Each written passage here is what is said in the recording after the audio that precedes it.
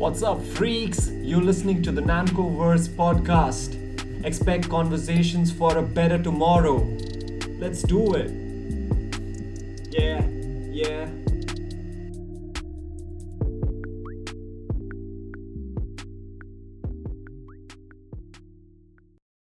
Three, two, one. And we're here with Meharban. Yes. Hi, Meharban. Hi, Naman, and How's it going, man? बस चल रहा है चल रहा है मेहरबान की हिंदी बहुत अच्छी है और हिंदी हमारी मातृभाषा है, तो हम लोग कोशिश करेंगे इसको हिंदी में रखेंगे. इंग्लिश भी सही है ब्रो, बट इंग्लिश में वो फील नहीं आती, एक्सप्रेस करने की कभी कभी. हिंदी में मैं इसलिए ज़्यादा कोई भी चीज़ होता है मैं एक्सप्लेन इसलिए करता हूँ कि जो इंडियन है ज़्यादातर हिंदी समझते हैं, और सिर्फ हम इंग्लिश में ही बात करके निकल जाएंगे तो जो नीचे ग्राउंड लेवल पे है और समझना उन्हीं को ही ज़रूरी है. राइट. कि एक्चुअल में देश में क्या हो रहा है वो समझे. क्योंकि जो इंडियन मीडिया है वो तो दिखाती नहीं है. इंडियन मीडिया हिंदी में कुछ और बता देती है. तो हमारे जैसे जो लोग हैं, हाँ जी, मैं जामिया का स्टूडेंट हूँ, मैंने अपने आँखों से सारी चीज़ें देखी हैं, तो क्या सच्चाई है. तो मैं इसलिए मैं चाहता हूँ कि इस चीज़ को और पूरा हर कोने कोने में इंडिया में लोग देखें और सच्चाई जाने की एक्चुअल में जामिया में क्या हुआ था और गोदी मीडिया उस चीज़ को क्या बताती है. राइट. आपको लगता है ये गोदी मीडिया जो है हमारी हिंदी चैनल स्पेशली आजकल के, वैसे तो इंग्लिश चैनल्स भी काफ़ी सब इंग्लिश में भी बहुत हो रहा है. हाँ जी.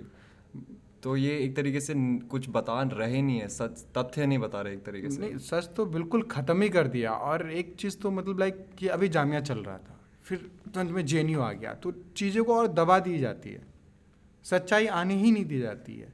एक तो झूठ बताते हो, उस झूठ को भी दबा देते हो कि ख़त्म करो इस चीज़ को, हो गया ख़त्म. राइट. दूसरा न्यूज़ आया था, फिर दूसरे को, फिर तीसरा, मतलब एक पे एक चीज़ बढ़ती जा रही है, क्राइम होता जा रहा है और लोग भूलते जा रहे हैं. इतना ज़्यादा प्रेशर क्रिएट करते हैं ये लोग. और जो पुरानी वाली न्यूज़ है वो कभी उसका कुछ कोई रिव्यू देखता ही भी नहीं है. कोई किसी को नहीं पता. इतने रेप हो जाते हैं, लोग कैंडल मार्च करते हैं, फिर उसके बाद लोग भूल जाते हैं. तो ये जो गोदी मीडिया जो कर रही है, ये पूरा मतलब कि जो देश है बिल्कुल सही रहे हैं. सिटीजन्स ऑफ दिस इंडिया, हम लोग को हमें एक मीडिया दे रखी है. एबीपी न्यूज़ चैनल फ्री है भाई, मुफ्त का चैनल. हाँ पता है, एबीपी फ्री है, एनडीटीवी भी केबल फ्री है, भी फ्री चैनल, केबल फ्री है उसका. क्या एक्सपेक्ट करते हैं लोग उनसे. और आज तक भी फ्री है, वो भी फ्री है. क्या है ये मतलब. बट लेकिन जितना है जो अंजना ओम कश्यप जो महान है मतलब कुछ भी दिखा देती है. तो मतलब इंडिया का जो मीडिया है उसका कोई लेवल ही नहीं है, मतलब रैंक ही नहीं है. एक होता है ना कि इतने रैंक पे है, राइट. रैंक ही नहीं है उनका, इतना ज़्यादा झूठ दिखाया जाता है. ऐसे माहौल में जहाँ हमारी मीडिया अपना काम नहीं कर रही है, आपको जब आप जामिया के स्टूडेंट हैं, आप कौन से ईयर में अभी. मैं अभी, मेरा लास्ट सेमेस्टर है, Last MCRC में PGDSP है. Right. तो मैं उसी का स्टूडेंट हूँ. और being a mass communication student तो हम कैमरा हमेशा लेके चलते हैं, लेना भी चाहिए. तो एंड इसी वजह से यही रीज़न है कि मेरे पास इतने सबूत है, इतनी फ़ोटोग्राफ्स है जिनसे मैं पूरी स्टोरी बता सकता हूँ कि जामिया में एक्चुअल में क्या हुआ. और इवन इंटरनेशनल मीडिया तक भी वो चीज़ें नहीं पहुँच पाई है ये जितना मेरे पास स्टफ है. और इंडियन मीडिया तो शायद एक भी फ़ोटोज़ नहीं दिखाया होगा उसमें से, एक भी नहीं. मेरे पास जो फोटोग्राफ्स है वो एक भी नहीं. उन्होंने सिर्फ ये दिखाया कि बच्चे पत्थर मार रहे हैं. मैं लिसनर्स को ये बात बताना चाहता हूँ कि मेहरबान स्टार्टिंग से, इस पूरे प्रोटेस्ट के स्टार्टिंग से ग्राउंड ज़ीरो पे रहे हैं. आप वहीं पे थे, आपने लोगों से बात करी है, आपने वहाँ पे तस्वीरें खींची है. आप एक फ़ोटो जर्नलिस्ट हैं एक तरीके से, मतलब अगर आपको एक कैटेगराइज करना चाहे. इवन लाइक मैं फ्रीलांस फोटो जर्नलिस्ट हूँ, मैं करता हूँ. मैंने आपका वर्क देखा है प्रोटेस्ट से पहले का भी. हाँ, मैं पहले से ऐसे नहीं कि आप हमेशा से प्रोटेस्ट में थे या फिर ऐसा पहले भी मैंने किया है. पहले भी मैं फोटो जर्नलिज्म में मैंने काम किया है, असाइनमेंट किया है. इवन मैं डॉक्यूमेंट्री फोटोग्राफर भी हूँ. और भी वाटर क्राइसिस इन इंडिया, इस पर मैं डॉक्यूमेंट्री बना रहा हूँ. Water crisis. हाँ, वाटर क्राइसिस पे बना रहा हूँ मैं.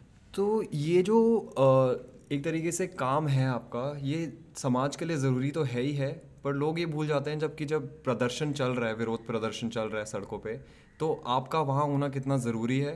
और आपके वहाँ होने से मीडिया का आपके साथ कनेक्शन कितना ज़रूरी है, क्योंकि आपके पास इतनी इम्पैक्टफुल पिक्चर्स है मेहरबान. मैं देख के हिल गए, मेरे रोंगटे खड़े हो गए. जब ये प्रोटेस्ट हो रहा था और लड़कियों को मारा जा रहा है, जो लड़कियां उन्हें घसीट के मार रहे हैं, जो पुलिस मार रही है, तो मुझे कुछ फ्रेंड्स ने मेरे पे ऑब्जेक्शन किया कि तुम जामिया के स्टूडेंट थे, तुम चाहते तो कुछ ना कुछ तो कर सकते थे जब वो मार रहे थे.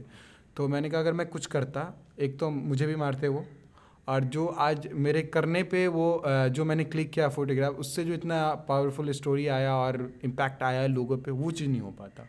एक तो मैं मार भी खाता, वो भी खाता, और जो मेरे पास सबूत मैंने जो निकाला फोटोग्राफ से वो भी नहीं बच पाता। तो बीइंग एक जर्नलिस्ट, एक को रहना चाहिए कि एक फ़ोटोग्राफ लो। राइट। हाँ, तो बहुत ही ज़रूरी है कि जो मैंने किया है, लाइक पूरे जामिया की जो भी स्टूडेंट थे मास कॉम के, सब घर निकल गए, कॉलेज बंद कर दिया गया, बट मैं नहीं गया। मैं आज भी खड़ा हूँ 12 तारीख से लेकर, और अभी तक कुछ भी हो, मैं JNU भी गया था, वहाँ भी मुझे वहाँ ABP के लोगों ने मुझे मारा। क्या बात कर रहे हो? तो हाँ, लाइक माय गॉड, मतलब मैं फोटोज वीडियो आप पुलिस और के आप क्या कर रहे थे वहाँ पे? वहाँ खड़े हो क्या आप फोटोज खींच रहे थे? फोटोज क्लिक कर रहा था As a journalist? As a journalist, Yes. और मैं चिल्ला रहा हूँ कि मैं जर्नलिस्ट हूँ, मुझे छोड़ दो, मुझे छोड़ दो, बट उन लोगों ने मारा। और ये सारी चीज़ें पुलिस के सामने होती है, पुलिस कुछ नहीं करती। आप कल JNU में थे? हाँ। आज तारीख कितनी है? 5 के रात में आप JNU थे? लगभग ये जो घटना होती है वो 7:45 के बजे 7:45 के आसपास हुआ। तो मैं जामिया में था उस टाइम पे, और मेरे फोटोग्राफ्स का एग्जीबिशन था। मैं पूरा समेटा मैंने, और मैंने कहा मैं JNU जाता हूँ। हाँ जी। बट मुझे थोड़ा लेट हो गया, मैं फिर भी 9 बजे तक JNU पहुँचा। JNU पहुँचने से पहले रोड पे जो कट है, जब मैं वहाँ ऑटो से उतरा तो मैंने देखा कि 5-6 लड़कियाँ भागते हुए आ रही है।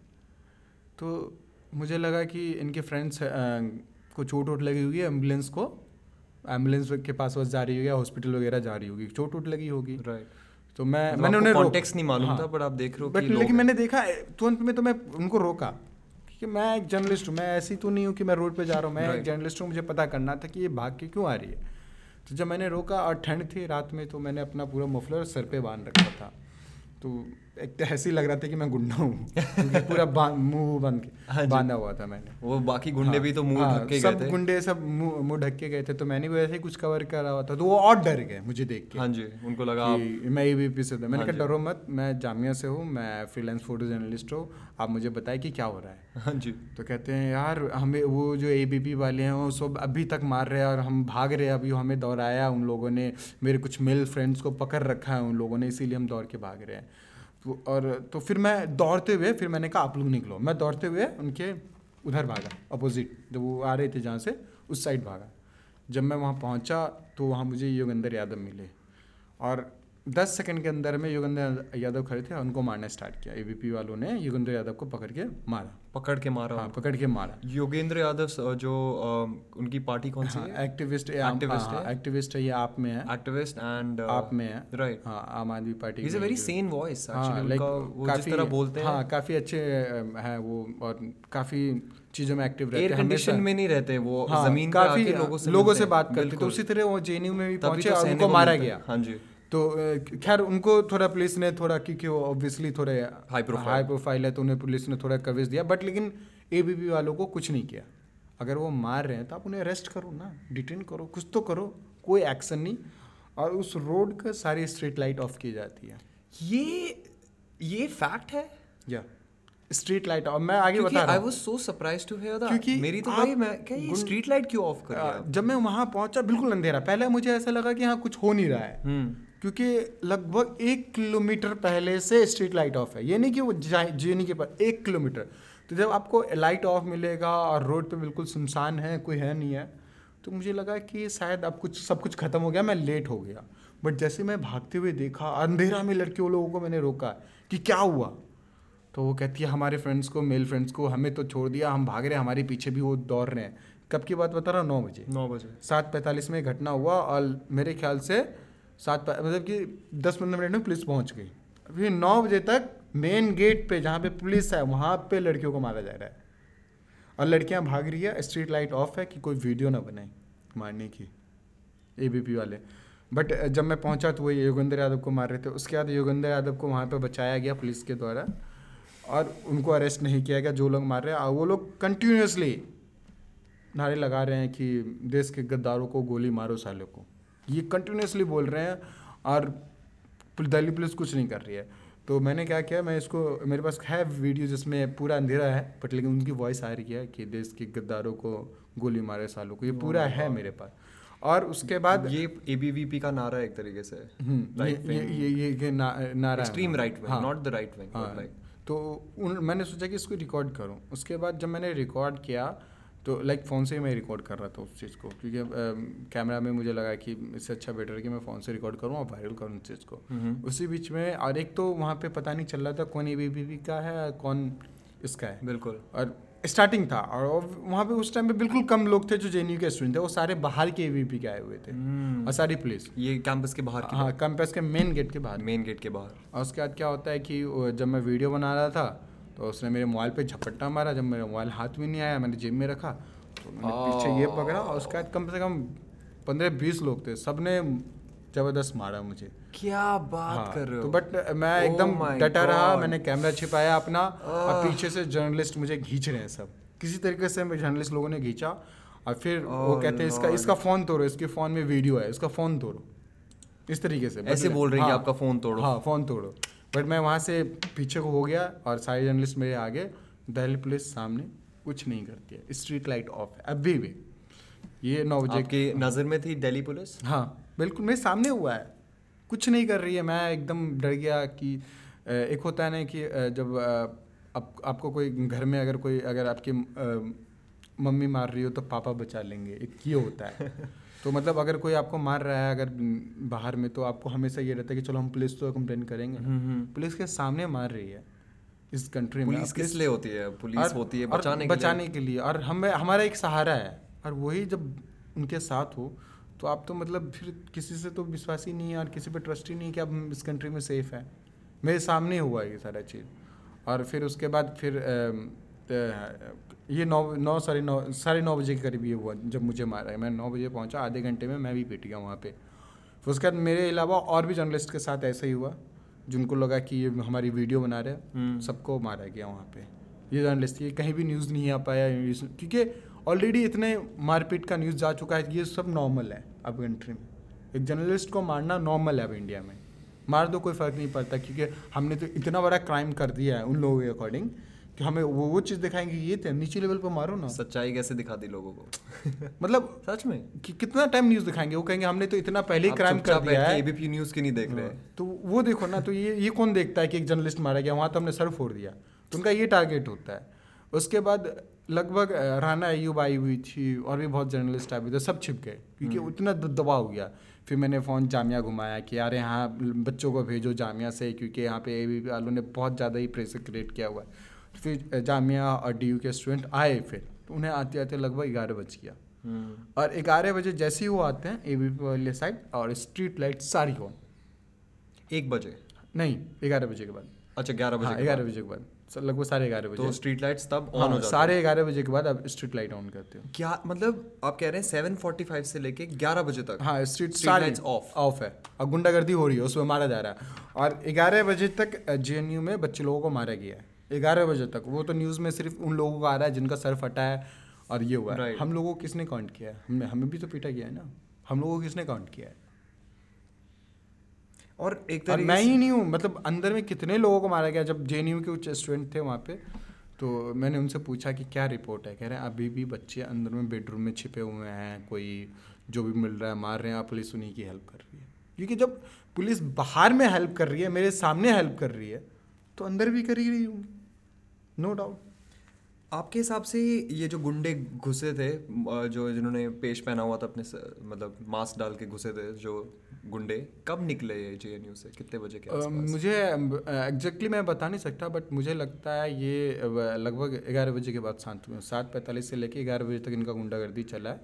जब 11 बजे इसलिए शांत हुए जब जामिया और ड्यू ने बहुत प्रेशर क्रिएट किया, तब उन लोगों को लगा कि अब निकलना चाहिए यहाँ से, तब वो लोग सब कटे वहाँ से, तभी स्ट्रीट लाइट ऑन हुई। एंड जब वो बाहर निकल रहे थे ऐसे लग रहा था कि बस घूम रहे हैं ऐसे, हाँ, जैसे वो तो पूरा गुंडे के वीडियोस में तो ऐसा लगता है जैसे उनका खेत है वहाँ पे। हाँ, मतलब बहुत ही ज़्यादा ही, मतलब मुझे ऐसा लगता था जब मैं एबीपी वाले से कभी, मतलब काफ़ी मेरे फ्रेंड्स हैं, मैं उन्हें जानता अभी। हाँ जी। तो जब भी प्रोटेस्ट में उनके भी प्रोटेस्ट होते थे, हमारे तो वो भी अगेंस्ट में आते थे, मतलब ठीक है, मतलब वो लोग बदतमीज़ी करते थे, राइट। बट जब वो मैंने JNU पे देखा उनको बदतमीजी करते हुए, मुझे बिलीव नहीं हुआ कि एक स्टूडेंट ऐसा, वो भी स्टूडेंट ही है ना, स्टूडेंट ही है। एक स्टूडेंट ऐसा कैसे कर सकता है। मतलब आपने एक फोटोज देखी होगी जिसमें हैमर रखे हुआ है लोहा का, वो लंबा वाला, लंबा वाला, और उससे एक लड़की को मारा जाता है। वो जो सर फटा वो हैमर से फटा है। ये Dude, इंडिया, लोगों को रियलाइज नहीं होता कि तुम किसी के सिर पे मारो वो मर सकता है।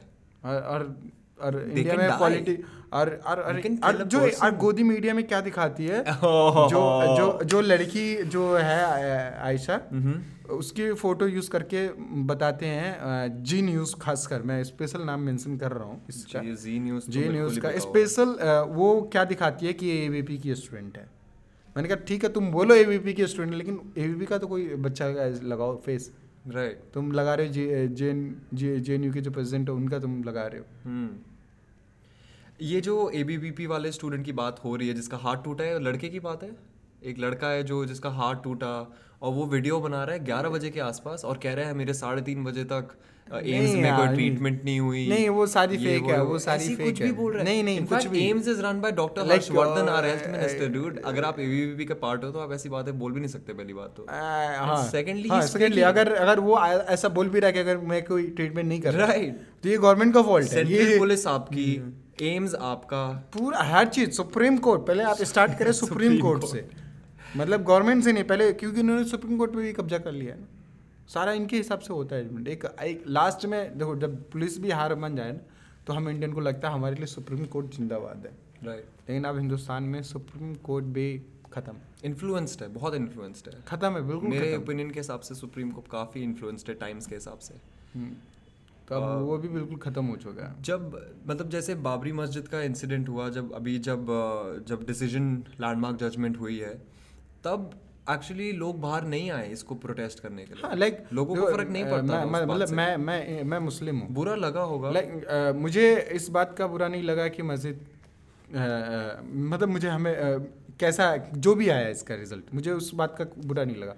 मुझे बुरा इस बात का लगा कि गवर्नमेंट के सपोर्ट में सुप्रीम कोर्ट ने काम किया, सब जानता है। इस चीज़ का बुरा लगा।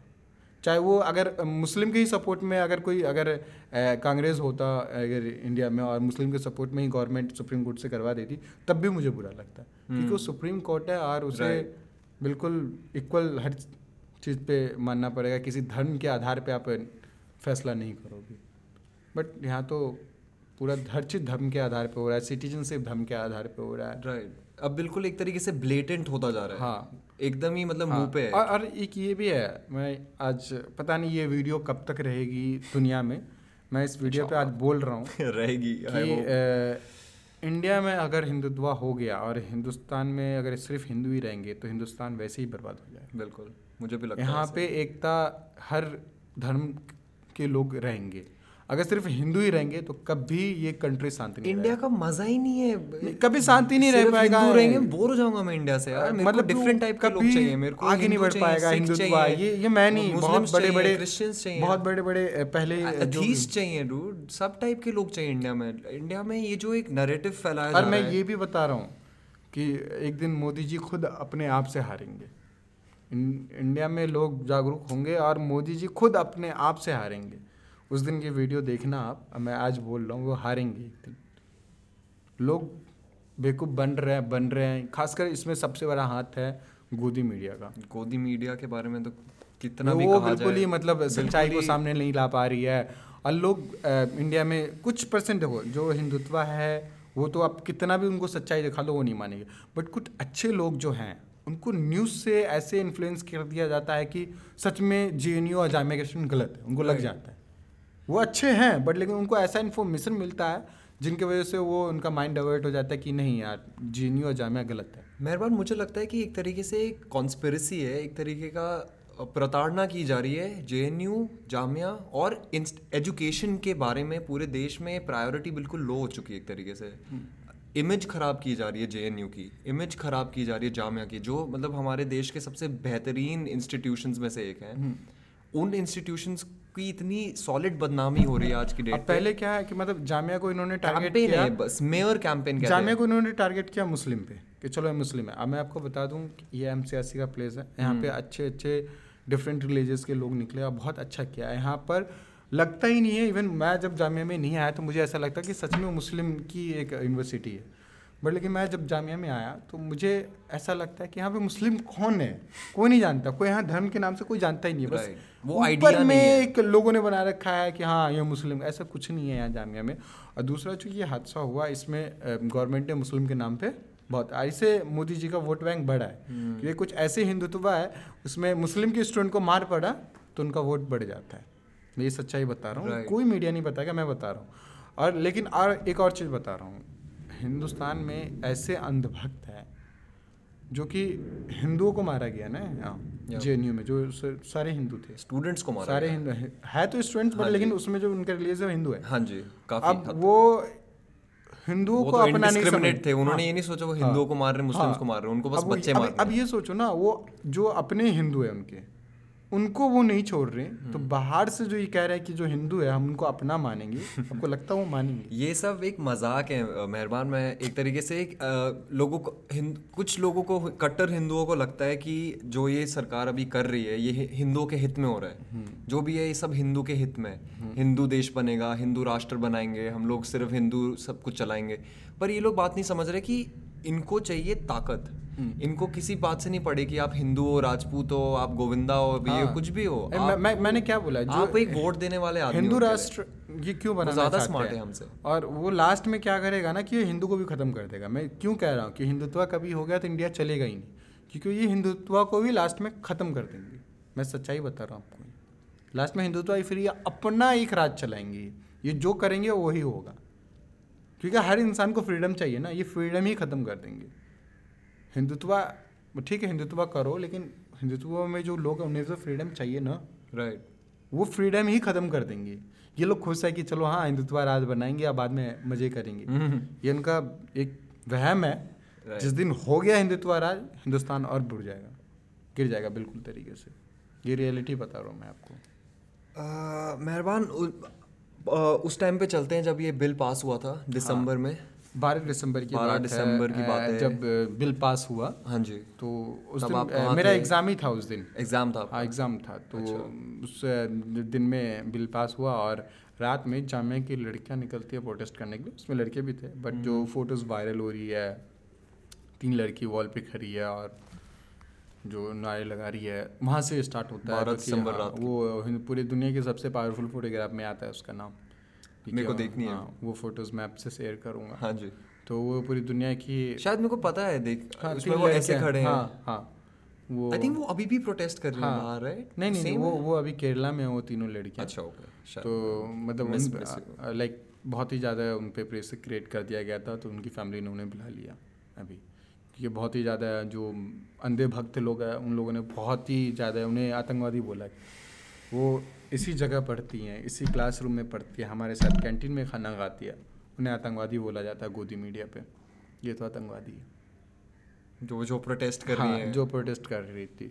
तो हुआ क्या, जब 12 तारीख का जो सीन था, तो वो नॉर्मल प्रोटेस्ट था और हर किसी को हमारा कॉन्स्टिट्यूशन हक देता है कि आप प्रोटेस्ट करो, हमारे संविधान में। तो उसके बाद 12 तारीख को प्रोटेस्ट हुआ नॉर्मल इंड, ठीक। 13 तारीख को फ्राइडे था, 13 दिसंबर। तो सबका, मेरा उस दिन वाइवा था, एक कॉलेज में एग्ज़ाम चल रहा था, वाइवा था। वाइवा दे के मैं निकला और नमाज़ पढ़ा मैंने फ्राइडे का, और प्रोटेस्ट नमाज के बाद स्टार्ट था गेट नंबर 7 से। और काफ़ी भीड़ जमा हुई और उन लोगों ने पहले ही से सबको पता था कि पार्लियामेंट तक हम मार्च करेंगे, जामिया से पार्लियामेंट तक हम मार्च करेंगे और सिटीजनशिप बिल जो है ये हम विरोध करेंगे। तो जैसे ही निकला, मैं कैमरा लेके तैयार था, तो मैं सीक्वेंस में सारी फोटोग्राफ्स ले रहा था कैसे निकल रहे हैं लोग। और जैसे ही आगे पहुंचती है जहाँ पे लास्ट स्टॉप है जामिया का, वहाँ पे दिल्ली पुलिस ने बैरिकेड लगा दिया कि हम आपको आगे नहीं बढ़ने देंगे। तो जो जामिया के जो स्टूडेंट थे उन्होंने बोला कि हमें हक है, और प्रोटेस्ट आज से नहीं, जब से देश आज़ाद हुआ है, और उससे पहले भी प्रोटेस्ट चलता ही था। आज़ादी कैसे मिली वो हम लोग तो प्रोटेस्ट करके ही ना, और आज़ादी के बाद तो हमें हक दिया गया है, हमें एक लॉ है संविधान के हिसाब संविधान से। में कि आप प्रोटेस्ट कर सकते हैं, और लोगों ने किया है। जो मतलब आप बीजेपी के हो तो बीजेपी में जाके देखो, मोदी का और अरुण जेटली ने कितना हाँ, ये प्रोटेस्ट सब किया। स्टूडेंट प्रोटेस्टर्स थे अपने टाइम सब पे। सब सबने सब किया थे। था, और इन लोगों ने बहुत ही नेक्स्ट लेवल वाला प्रोटेस्ट किया। बिल्कुल, ये और 1980 मैं के बता रहा आसपास हूँ, की बात ये है। मैं बता रहा हूँ, जो हमने प्रोटेस्ट किया है ये पूरे ऑल ओवर इंडिया लेवल पे प्रोटेस्ट, इंडिया के लोगों के लिए किया है, पूरे संविधान बचाने के लिए। और ये जो अरुण जेटली वगैरह लोगों ने जब प्रोटेस्ट किया था, पता है किस चीज़ के लिए? कैंटीन में खाना का दाम बढ़ा हुआ है, इन चीज़ों के लिए प्रोटेस्ट किया था। क्या बात कर रहे हो? आप ये सारे हिस्ट्री खत्म कर दी गई है, पढ़ाते नहीं है लोगों को। स्वर्गीय अरुण जेटली कैंटीन में खाने का दाम बढ़ा हुआ है, इसके लिए प्रोटेस्ट कर रहे हैं। आप पूरे हिंदुस्तान में तबाही कर रहे हैं इस चीज़ के लिए कि खाना का दाम बढ़ गया कैंटीन में। और हम इस चीज़ के लिए कर रहे हैं कि आप देश में जो इंडियन है, अब उसे आप इंडियन नहीं मान रहे हो और उसे देश से बाहर निकाल रहे हो, और इसके लिए हक के लिए हम लोगों के लिए प्रोटेस्ट कर रहे हैं, और आप हमें प्रोटेस्ट करने नहीं दे रहे। कश्मीर में जो लोग कहते हैं हम इंडिया में नहीं रहना चाहते, आप उसे ज़बरदस्ती इंडियन बना रहे हो। और जो बाहर से आए हुए हैं और लोग रह रहे हैं, आप उसे गले लगा रहे हो। मतलब आप कैसे कश्मीरी कह रहा है कि मेरे को शायद इंडिया में पार्ट नहीं रहना, रेफरेंडम होना चाहिए, जो भी बात है वो एक अलग ही टॉपिक है। कश्मीर एक अलग टॉपिक है, मैं बहुत ही एक अलग जनरली टॉपिक। नहीं, बता रहा मैं हूँ। समझ रहा हूँ, पर जो इंडियन जो बाहर से आ रहे हैं आप हाँ, उनको मतलब शरणार्थी बना रहे हो, पर जो इंडिया में हैं उनको आप इतने खौफ के माहौल में डाला हुआ है आपने। पुलिस छोड़ी आपने उन पे, बच्चों के आप कैंपसेस के लाइब्रेरी के अंदर घुस गए थे। मैं बता रहा हूँ आपको। इससे उसके बाद मैं बदतर कहाँ 13 गिर पे सकती बता है रहा हूँ। पुलिस किसी 13 भी को देश की।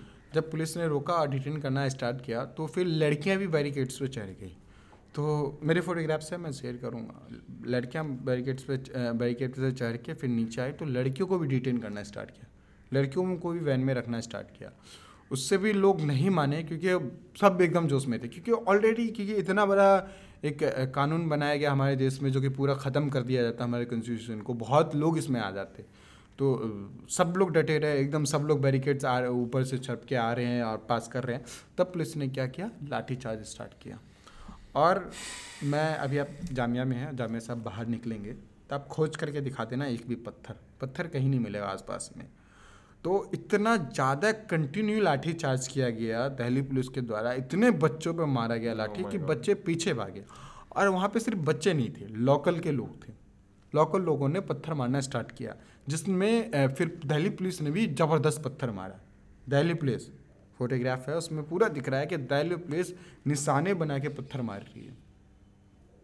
और उसके बाद क्या हुआ कि कुछ बच्चों ने भी पत्थर चलाया कि इधर से मारा जा रहा है, और कंटिन्यूसली टीयर गैस मारा जा रहा है, टीयर गैस से कंटिन्यूसली मारा जा रहा है बच्चों पे। बट फाइनली 13 तारीख में फिर कुछ जामिया के बहुत सारे प्रोफेसर आते हैं, किसी तरीके से माहौल को शांत किया जाता है। फिर दिल्ली पुलिस आती है, सामने मिलती है, फिर शांत किया जाता है। 14 तारीख को नॉर्मली जो जामिया पे जो कुछ भी हुआ उसके लिए जंतर मंतर पे प्रोटेस्ट हुआ, शांतिपूर्वक, कुछ नहीं हुआ। 15 तारीख को फिर प्रोटेस्ट किया गया जामिया पे, और जो भीड़ थी बिल्कुल शांतिपूर्वक से आगे बढ़ रही थी। और आगे बढ़ते बढ़ते बढ़ते ये लोग पहुंचते सूर्या होटल पे। सूर्या होटल के पास NFC में बैरिकेड लगा दिया जाता है कि हम इससे आगे नहीं जाने देंगे। मैं बैरिकेड के सामने हूँ खड़ा, बिल्कुल सामने।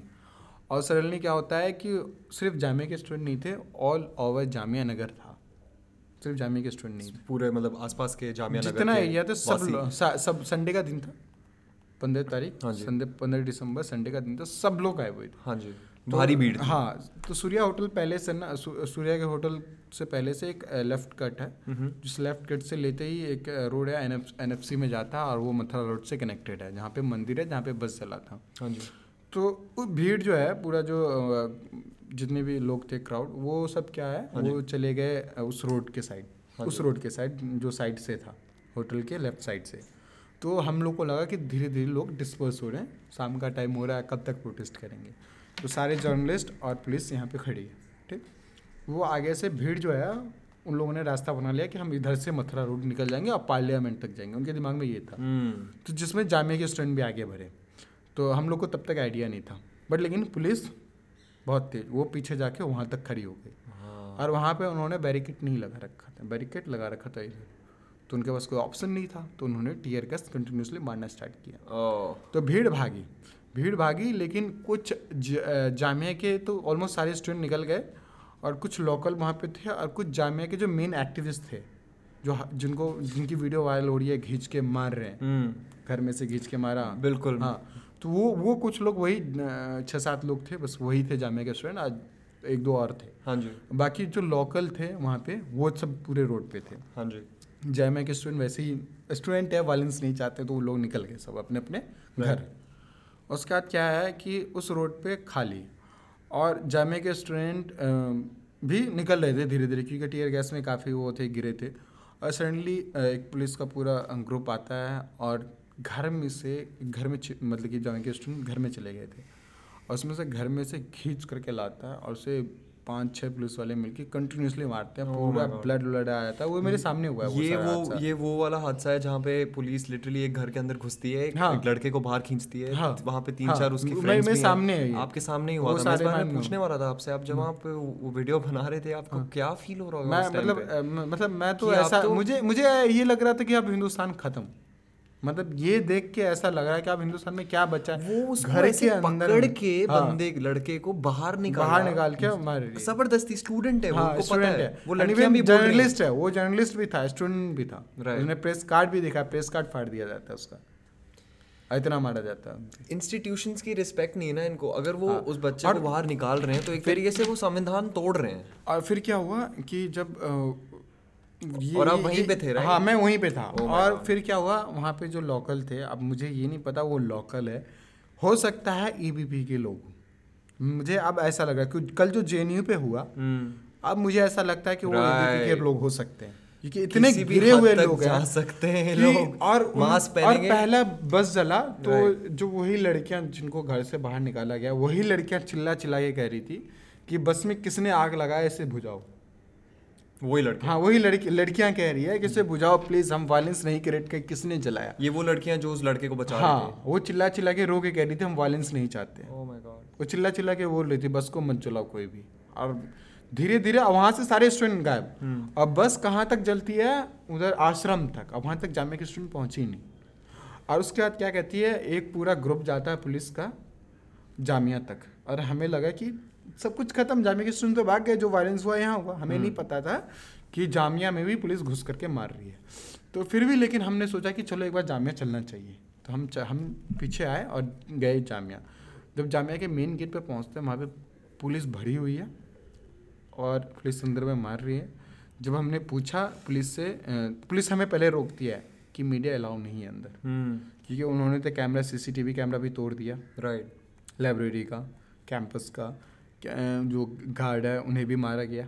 कैंपस में जो गार्ड होते हैं वो जल्दी वो पुलिस को आने नहीं दे देंगे ना, क्योंकि आप पहले परमिशन लो तब पुलिस को एंटर करने देंगे। मतलब संविधान के हिसाब से उनको एक they have to have a search warrant, right, और सम वारंट, तभी आपको आने कैंपस के अंदर घुसने, जेएनयू के अंदर आने, राइट।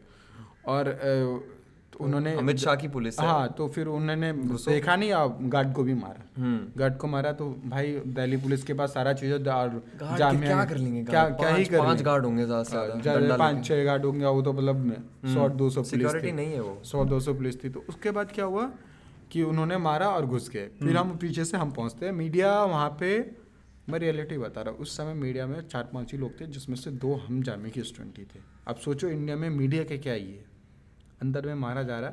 इंटरनेशनल मीडिया थी, रॉयटर्स थी, और 1-2 और न्यूज़ चैनल के थे, और बाकी हम स्टूडेंट ही थे बस। इतना बड़ा एबीपी कोई न्यूज़ चैनल कोई नहीं था, ये न्यूज़ 18, क्योंकि पूरा प्री प्लान था, उन लोगों को पता था, तो उन लोगों ने कवरेज ही नहीं किया कि जामिया पे भी कुछ हो रहा है। उन्हें तो पता है कि हमें कवरेज करना ही नहीं, बट लेकिन हम लोग जब पहुंचे जबकि उनको पता है कि जामिया में पहले से प्रोटेस्ट हो रहे हैं। और ये प्रोटेस्ट कितने ज़रूरी हैं एक तबके के लिए, हमारे देश के, तो डेमोक्रेसी हमारे, उसके बाद सबके लिए ही ज़रूरी है वैसे तो। पुलिस ने क्या किया, रोक दिया उनको, मुझे रोक दिया गया। हाँ जी, तो कैंपस में घुसने से, कैंपस से घुसने थे। हाँ जी। तो जो और इंटरनेशनल, किसी को भी नहीं घुसने दे रहे थे, किसी को भी नहीं। तो फिर जो इंटरनेशनल मीडिया से थे, मैं इसलिए ज़्यादा नहीं बोल रहा था क्योंकि उन्हें पता चल जाता कि मैं भी जामिया का स्टूडेंट, तो मुझे भी मारते, तो मैं ज़्यादा नहीं बोल रहा था। तो जो बाकी इंटरनेशनल मीडिया थे, उन्होंने बस बोला कि ठीक है सर, हम अंदर नहीं जानेंगे, क्योंकि मीडिया चाहती तो फोर्स कर सकती थी हमें जाने दो, क्या हो रहा है एक्चुअली हमें देखना है, आप सच्चाई को दबा नहीं सकते। पुलिस गई तो हम भी जा ही सकते हैं, बट लेकिन उन्होंने बहुत समझदारी किया। अगर वो जबरदस्ती करते तो उन्हें भी मारा जाता, जर्नलिस्ट को भी।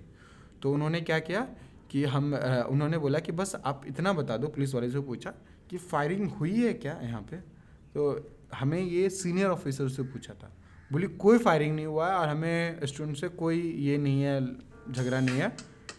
Sorry. No, it's my bad. Some stupid person is calling me. I should put it on. मेरा आप रिंगटोन सुन रहे हैं? Right, we'll have to record it. Yeah. Roll it. I'm gonna put it on. Flight mode. Yeah, flight mode, man. I'm very sorry. कितने important.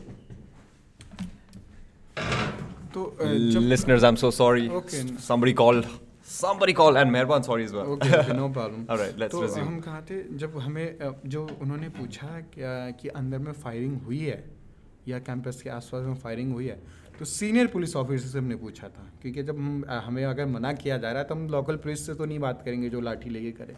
हमने senior से बात किया कि हमें नहीं जाने दिया जा रहा है, बस आप इतना बता दो कि फायरिंग हुई है.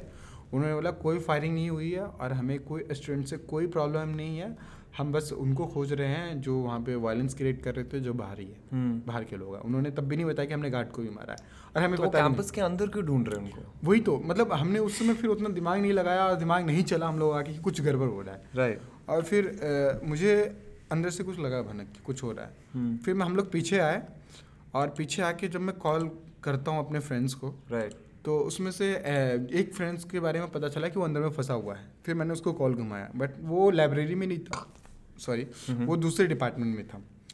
तो वो लाइब्रेरी के पास वाला ही डिपार्टमेंट में था, किसी में छुपा हुआ था, बट लेकिन वो खिड़की से सारा कुछ देख रहा था.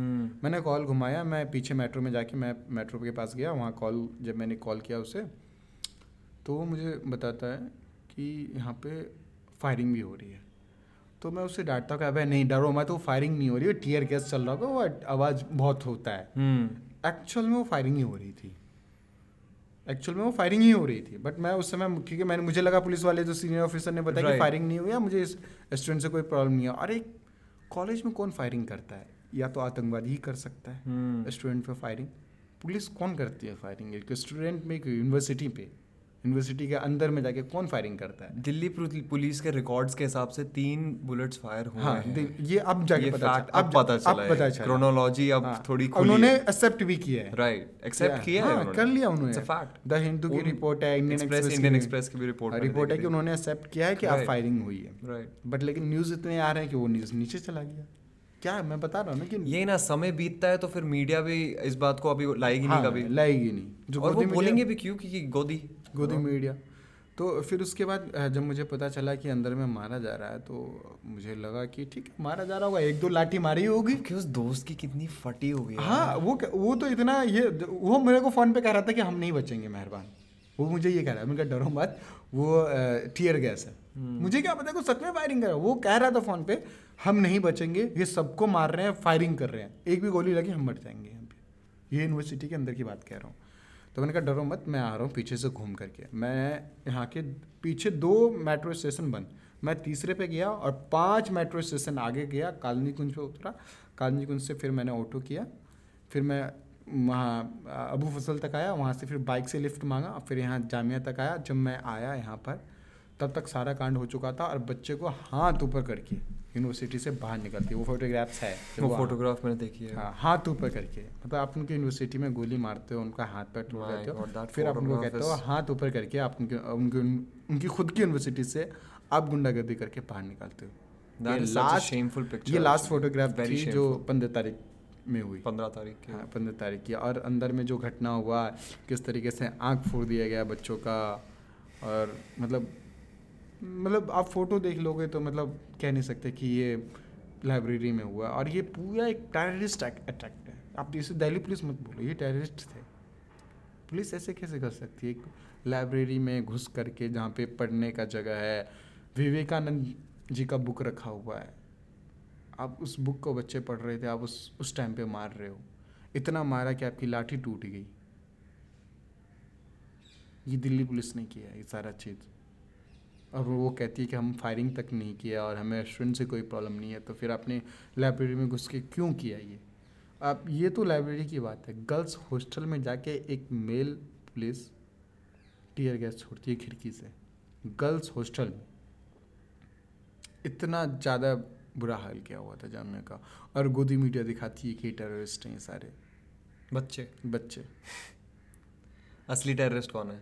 दिल्ली पुलिस और हमारे प्रधानमंत्री जी और अमित शाह, ये सबसे बड़े। ऐसा मतलब ये नैरेटिव क्यों है? ये आपके हिसाब से आपको क्यों लगता है कि ये जामिया की रेपुटेशन ख़राब क्यों करना चाहते हैं? ये क्यों ऐसा कहना चाहते हैं कि वहाँ के बच्चे टेररिस्ट हैं? ये क्यों कहना चाहते हैं कि ये आम वामपंथी के हैं, तो इनको कुछ ये इनको पता देश है के कि खिलाफ हैं, हम मर भी जाएंगे, देश से प्यार नहीं है, हमें मार भी दिया जाएगा, हम कभी मोदी को वोट नहीं करेंगे। तो वो चाहते कि वोट बैंक ख़त्म हो जाए ना हमारा, उनको कोई फ़र्क ही नहीं पड़ता। अगर मेरा ये जामिया बंद हो जाए, GNU बंद हो जाए, उनको कोई फ़र्क नहीं पड़ेगा, उनके लिए तो खुशी है ना। वो खुश होंगे कि बच्चे नहीं पढ़ेंगे, बच्चे नहीं पढ़ेंगे क्योंकि समोसे बेचेंगे बच्चे। हाँ उनके लिए सीरियसली उनके लिए तो खुशी है ये चीज़। उनके लिए खुशी की बात है कि हम अगर मर जाए। और आप ये भी देखो कि जितना भी वायलेंस हुआ है वो मुस्लिम एरिया तक ही प्रोटेस्ट करने देते हैं, मतलब कि हम आगे नहीं बढ़े। कि मतलब किसी हिंदू एरिया में जाके वायलेंस कहीं क्रिएट हो गया तो वहाँ पे हिंदू लोग भी मारे जाएंगे, उनका वोट बैंक खत्म होगा। अगर हिंदू एक भी मारा जाता है तो पूरे ऑल ओवर इंडिया में एक अलग ही ये होगा, फिर अलग ही वोट घटेगा मोदी का। बिल्कुल। इसीलिए वो मतलब जामिया से प्रोटेस्ट स्टार्ट हुआ तो जामिया कॉलेज तक बैरिकेड लगा देंगे, उससे आगे बढ़ने ही नहीं देंगे कि तुम कुछ भी करो तुम्हें अंदर में ही मारेंगे। और उसमें जो मारा जाएगा मुस्लिम बच्चे ही मारा जाएगा। उनके लिए वो ब्रेकिंग न्यूज़ हो जाता है, खुशी वाली न्यूज़। एक तरीके से जामिया का नाम जामिया मिलिया इस्लामिया, ये जो नाम है, अगर इसके अंदर पुलिस भेजी जाए तो लोगों को प्रॉब्लम नहीं है। हाँ, उनको प्रॉब्लम नहीं है। इनका तो होना ही था। मेरा जो इंस्टाग्राम पे जो पोस्ट वायरल हुआ है, आप जाके उसमें कमेंट पढ़ो, लोग खुशी मना रहे हैं कि अच्छा हुआ।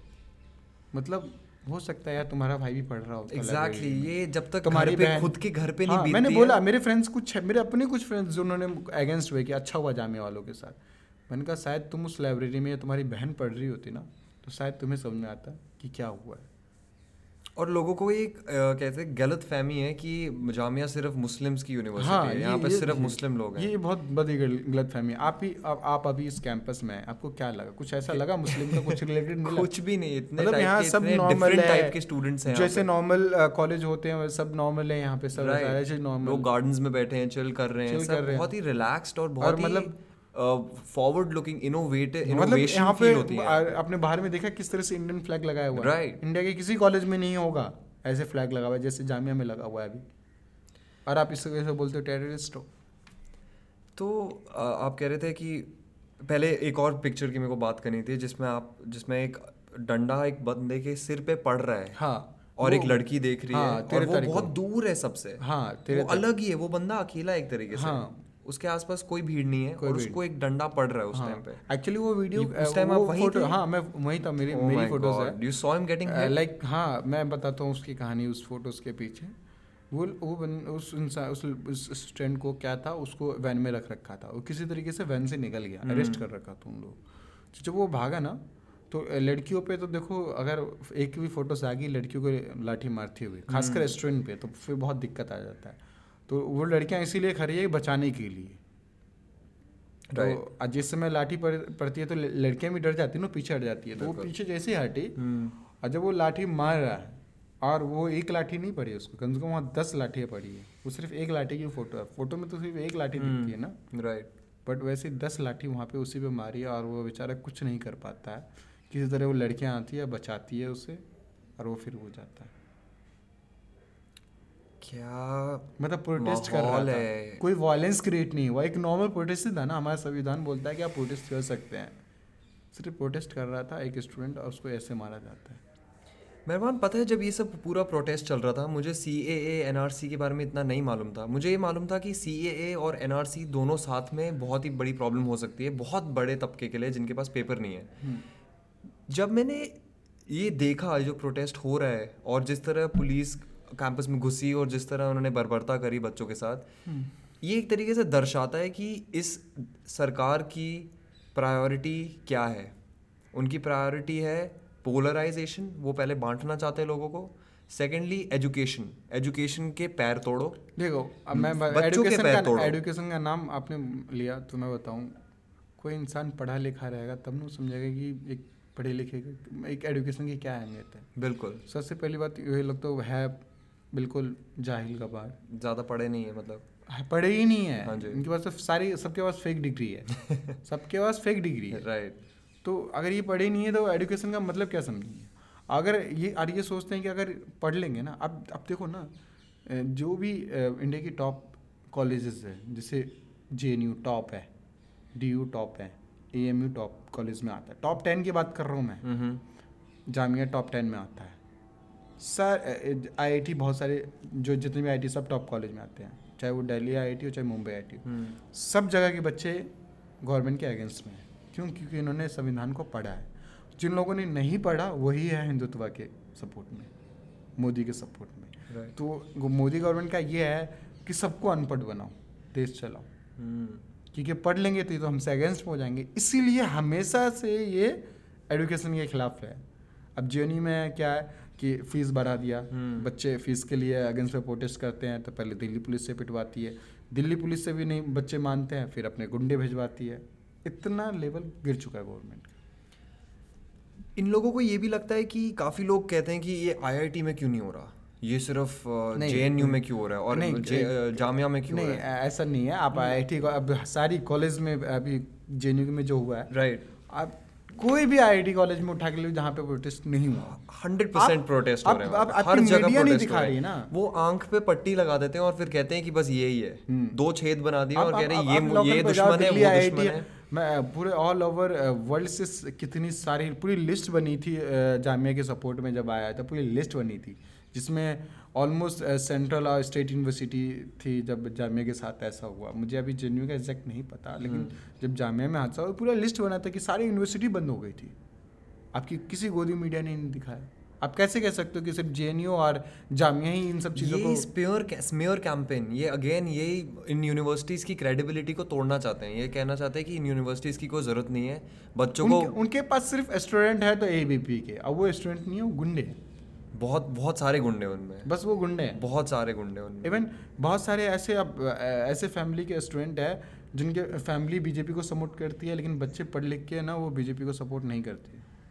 पढ़ लिख लिए ना उनको, उन्हें समझ में आ गया ना कि मोदी क्या कर रहा है। राइट। अब जो इकोनॉमिक और उनका कोई पर्सनल उसमें एम्बिशन नहीं है। जितने भी एक्चुअली कट्टरपंथी में घुसते हैं ये जो स्टूडेंट पॉलिटिशियंस हैं, उनको कोई एम्बिशन रहता है, पॉलिटिकल एम्बिशन, कि अगर ABVP में हैं और हम इस तरीके का व्यवहार करेंगे तब जाके शायद हमें कोई लाइमलाइट मिले, हमारे अमित शाह जी हमें देखेंगे, कहेंगे आओ हमारे ट्विटर में हमें फॉलो करेंगे। नरेंद्र मोदी तो करते ही हैं, सारे गुंडे को फॉलो, सारे गुंडे फॉलो करते हैं, को तो एक उनकी पार्टी में एक व्यवहार है, एक तरीका माहौल है कि आप अगर गुंडागर्दी करो तो आपको आगे चांस मिलेगा। जैसे योगी आदित्यनाथ, आपकी पढ़ाई से कोई लेना देना नहीं है। योगी आदित्यनाथ ने जो आज अभी यूपी में किया, जो कुछ भी, यूपी तो एक अलग ही वाइल्ड वेस्ट। ये उसको PM का टिकट मिल रहा है। अगर ये मैं बता रहा हूँ, मोदी जी हटेंगे योगी जी आएंगे, ये क्योंकि जितना गुंडागर्दी करोगे, मोदी जी कैसे आए? क्योंकि उन्होंने वहाँ गुंडागर्दी किया, गुजरात में करवाया, तो BJP में प्रमोशन हुआ कि मोदी जी गुजरात में करवा सकते थे, इंडिया में भी करवा सकते हैं। सेम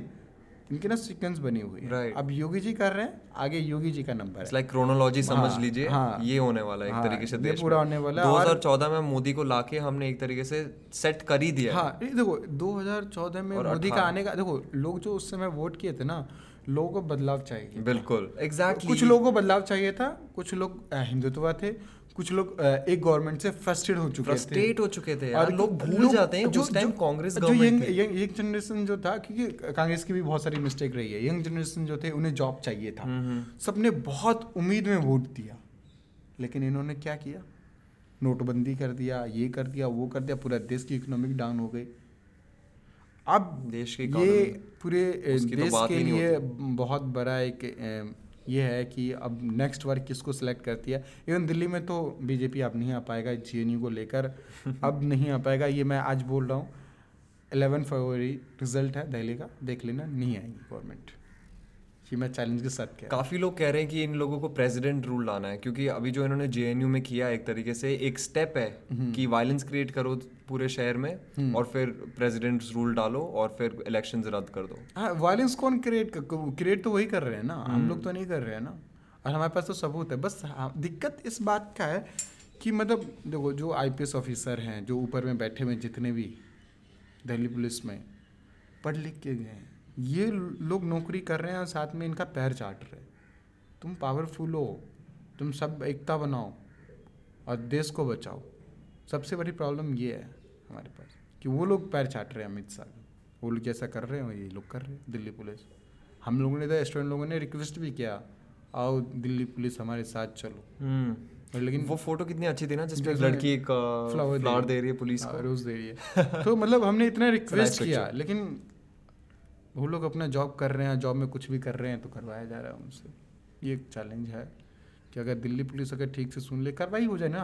हमें पता है कि सारा एबीपी ने किया है जेएनयू में, दिल्ली पुलिस ठीक से कार्रवाई कर ले। अब देखना ये नहीं होगा कार्रवाई, पर फिर ऐसे ही कोई तीसरा न्यूज़ आ जाएगा, ये न्यूज़ दब जाएगा।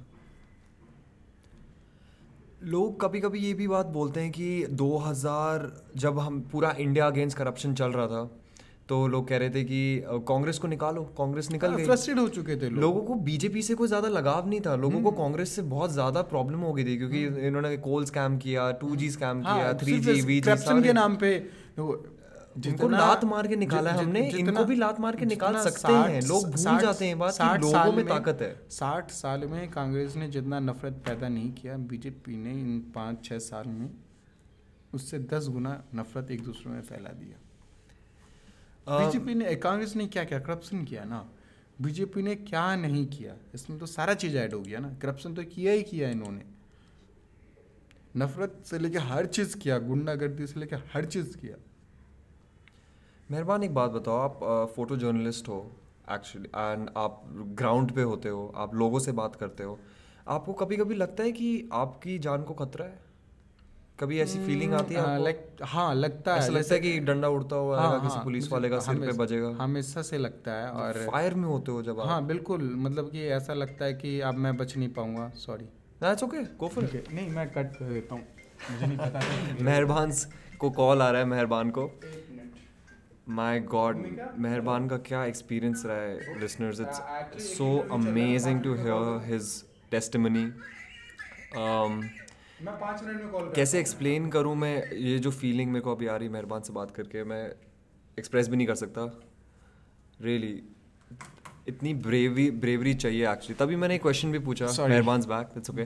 तभी मैंने आपसे क्वेश्चन भी पूछा कि जब आप होते हो वहाँ पे तो आपके क्या चल रहा होता है आपके माइंड में? सबसे पहले तो मुझे ये मतलब मैं कभी अपना फिक्र नहीं करता। इवन मतलब सबसे पहले तो न्यूज़ फ्लैश हो जाता है और सबसे पहले मेरी मम्मी का कॉल आता है और मैं फ़ोन ऑफ नहीं करता क्योंकि मुझे लगता है कि कुछ इमरजेंसी को न्यूज़ से भी कॉल है कि मेरे बॉस और भी एजेंसी में नंबर है मेरी सब जगह। आपके मामा बहुत सबसे बहुत पहले ज़्यादा डरे हुए होंगे आप। सबसे पहले मेरी फैमिली का कॉल आता है और मेरी सिस्टर, सब एक पे सब कंटिन्यू। और कुछ रिलेटिव उनको जानना, उनको भी पता होता है कि मैं बिल्कुल ग्राउंड लेवल पे, तो वो टीवी पे नहीं देखेंगे। मेहरबान से ब्रेकिंग न्यूज़ लेता हूँ कि जामिया में क्या हो रहा है एक्चुअली। मैं किसी का कॉल नहीं उठाता, कोई न्यूज़ चैनल वगैरह छोड़ो ये सब। हाँ, तो मतलब वो मुझे ही कॉल करते हैं, तो बट मैं किसी का नहीं उठाता। मैं कह रहा हूँ कि मेरा सबसे पहले सच्चाई रिकॉर्ड करना, क्योंकि जितने भी यहाँ गोदी मीडिया घूम रहे हैं ना, ये दिखाएंगे नहीं, ले तो जाएंगे जरूर, वो दिखाते नहीं है। करते हैं रिकॉर्ड, वो भी खतरा होता है तो वो भी निकल जाता है, नैरेटिव चेंज कर देते हैं। एबीपी न्यूज़ में कल कह रहे हैं लेफ्ट और राइट के बीच में वॉर हो रही है, कुछ भी दिखा देते हैं। तो मेरा जो सबसे पहले ये होता है कि कुछ भी होता है पहले तो इसको कैप्चर करना, चाहे कुछ भी हो।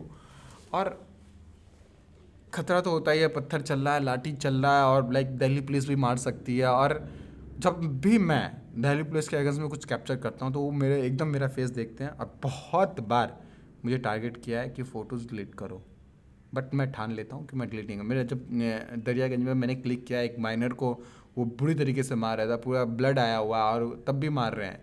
जब मैंने क्लिक किया मेरा कैमरा छीन लिया जाता है और कहता है फ़ोटो डिलीट करो तो कैमरा तोड़ दूँगा।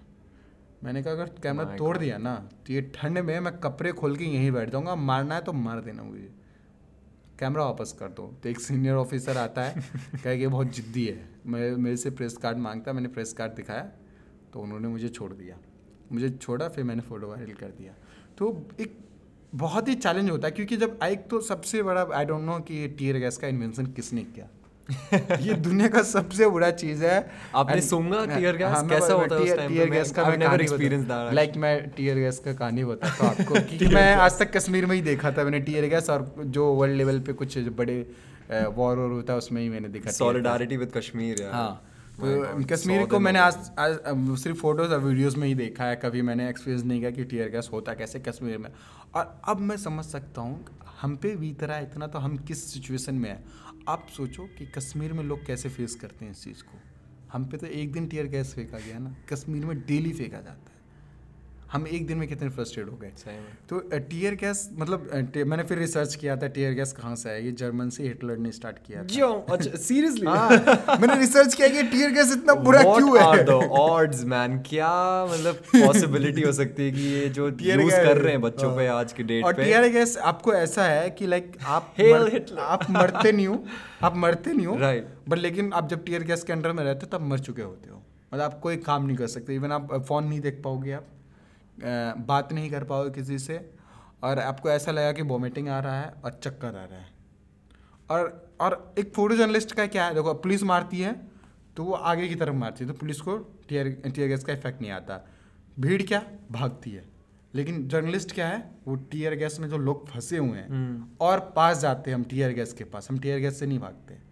और जो महंगे जर्नलिस्ट है, जो बहुत बड़े एजेंसी के, उनके पास पूरा टीयर गैस का पैक होता है, उन्हें कोई इफेक्ट नहीं होता। अब हमारे जैसे जो गरीब जर्नलिस्ट है, जो फ्रीलांस है, एक स्टूडेंट है, अब वो नॉर्मल से मोबाइल हैंकी बांधे हुआ है, हैंकी डाल लोगे ना तो उसे क्या लगता है पुलिस वाले को कि ये डेमोन्स्ट्रेटर है, राइट, हैंकी बांधे हुआ है। जर्नलिस्ट क्योंकि पूरा कवर करके चलते हैं हेलमेट लगा के, एक तो उन्हें मारते नहीं है। हाँ, अगर आप हैंकी लगाओगे तो आप मार खाओगे। हैंकी लगाने से एकदम वो लगते भी हाँ, हाँ, तो आप हैंकी भी नहीं लगा सकते, फिर पुलिस से मार खाओगे।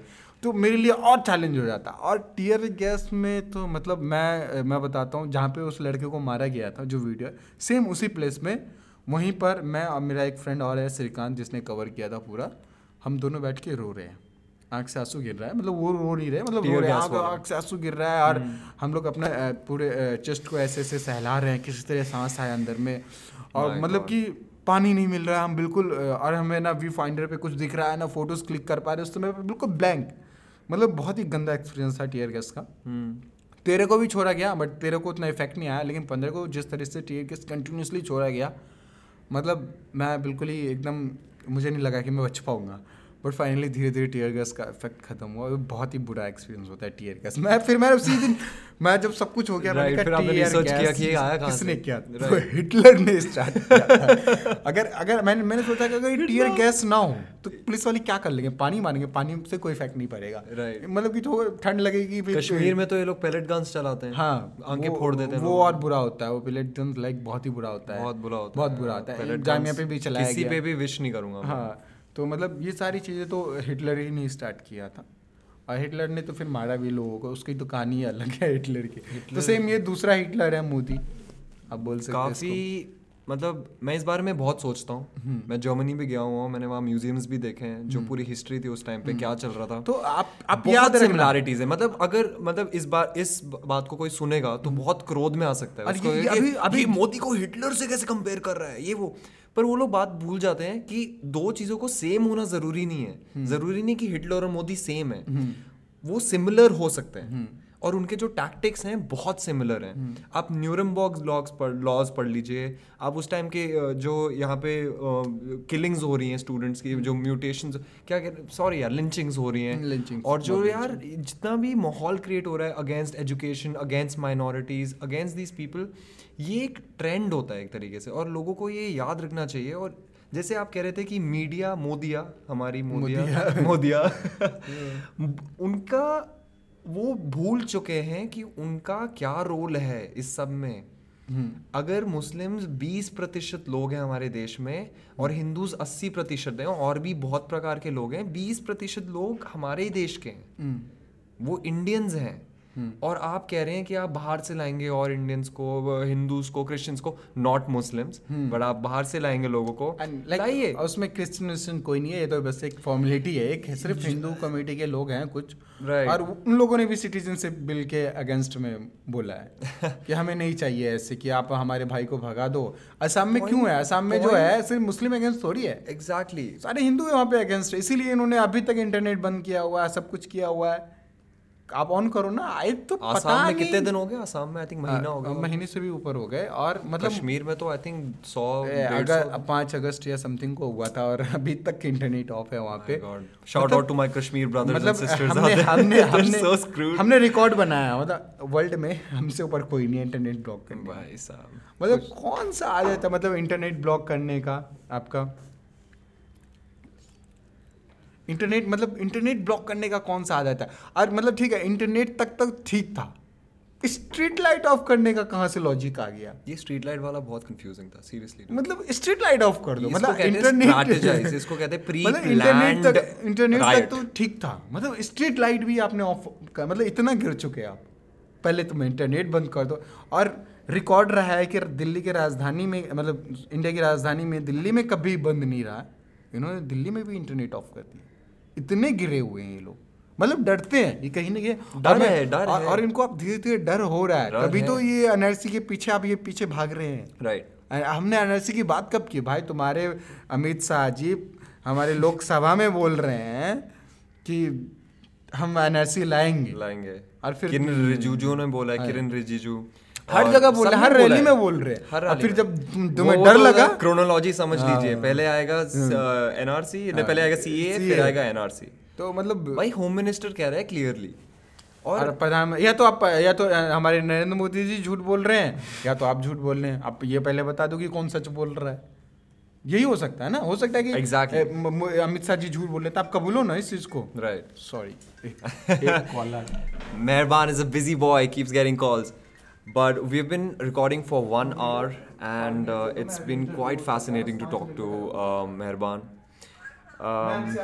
It's very important to understand that Meharban has been on the ground. He has been with the people. वो लोगों से मिल चुके हैं, लोगों से बात कर चुके हैं, उनको बहुत पर्सपेक्टिव है इस सब का, तो सुनना बहुत ज़रूरी है।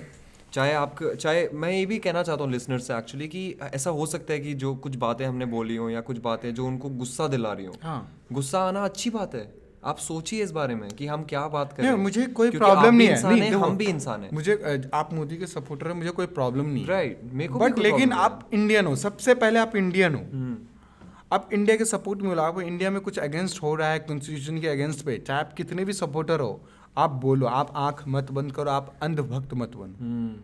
ये चीज़ गलत है। इवन मेरे कुछ फ्रेंड्स जो थे जो बीजेपी सपोर्टर थे, लेकिन वो अंधभक्त नहीं थे। जब ये CAA आया अगेंस्ट हुए उस चीज़ को, बोले भाई मैं तेरे सपोर्ट में हूँ, मैंने वोट दिया है मोदी को, बट ये नहीं कि मैंने देश बर्बाद करने के लिए दिया। राइट। कल को वो आज तुम्हें टारगेट किया, कल को मुझे टारगेट करेगा, हमें बंद करके रखेगा। कुछ भी कर सकता है ना वो, उसका अपना ये राज चलेगा। जो ABP वाले सब राज करेंगे, एक अपना डिक्टेटरशिप बना लेंगे, कुछ करेंगे कंट्री में, वही होगा, फिर हम कहाँ जाएंगे। उन्होंने बोला मुझे एग्जैक्टली। तो कुछ लोग तो क्लियर हुए, लेकिन ये जो भक्त लोग हैं ना, अंधभक्त, ये लोग अभी भी मोदी मोदी मोदी, उन्हें कुछ नहीं पता है। वो घर बैठ के जी न्यूज़ देखते हैं, और वो पता नहीं शायद उनको 2000 के नोट्स में चिप्स मिला भी होगा, मुझे लगता है मिला होगा, इसीलिए वो देखते हैं जी न्यूज़, पता नहीं। Oh my God, सही में चिप्स। इतना ज़्यादा गिरा हुआ जर्नलिस्ट, इतना गिरा हुआ जर्नलिस्ट है, और एक जर्नलिस्ट को इतना बड़ा अवार्ड मिलता है, आप उसे नहीं देखते हो और जी न्यूज़ को देखते हो। यार कम ऑन यार, ये तो इतना गिरा हुआ है। रवीश कुमार की बात कर रहा हूँ। मैं रवीश कुमार की बात कर रहा हूँ, मतलब इतना बड़े जर्नलिस्ट है, आप उसे नहीं देखते। और सुधीर चौधरी, उसको उसके खिलाफ भी इतनी बातें बोली, इतनी बातें बोली है। रवीश कुमार सबसे बड़ा खतरा है। अब तो मुझे टारगेट किया जाता है, लोग मुझे खोज रहे हैं क्योंकि मेरी फोटोज इतनी वायरल हो गई है इंटरनेट पे कि ये बंदा है कौन। तो कुछ लोगों को पता चला कि मैं जामिया से हूँ, तो वो कहते हैं जामिया का ऑफिशियल फोटोग्राफर है, लोग इसे पैसे देते हैं, और ये सिर्फ वैसे ही फोटो लेता है, हमारे खिलाफ लेता है, इसे टारगेट करो। अब मुझे लगता है इसीलिए मुझे JNU पर टारगेट किया गया, मुझे अब लग रहा है इस चीज़ को, क्योंकि मुझे ही क्यों पिंग किया गया जर्नलिस्ट पे, मुझे मारा गया JNU में। तो ठीक है, बट मैं रुकने वाला नहीं हूँ। मैं जब तक जिंदा हूँ तब तक मैं सच्चाई लाता रहूँगा। That is great, Meharban. Seriously, I would love to keep this conversation going and ask you more about things, but do you have time? एक और इंटरव्यू के लिए वो हिंदू की जर्नलिस्ट है। busy man, no scene. Meharban, thank you. We're gonna wrap this up. We're gonna wrap this interview up. It was really बहुत अच्छा लगा आपसे बात करके। Thank you. और आप जो काम कर रहे हैं प्लीज़ करते रहिए, लोगों को पास सच लेके जाइए, उनको सच बताइए, अपनी तस्वीरों से आप लोगों को ना केवल आप उनको बेहतर मतलब सच्चाई बता रहे हैं जो मोदिया नहीं बता रहा है, जी जी पर आप एक तरीके से रिप्रेजेंट कर रहे हैं लोगों को जो पिट रहे हैं, जी जो सह रहे हैं, सर आप उनकी आवाज़ हैं। जी जी तो आप प्लीज़ करते रहिए और हम आपके साथ हैं। जी जी इंशाल्लाह। चलिए thank you so much. Alright. Thank you so much, Meharban. Cheers. Alright. We're going to wrap this podcast up. Third episode of the NancoVerse podcast. Keep sharing. And Meharban, how can people find you? Like you can find me on my Instagram. Meharban Meharban dash MEHARBAN DAZZ. Thank you. Alright. And that's it, guys. Peace. Bye bye.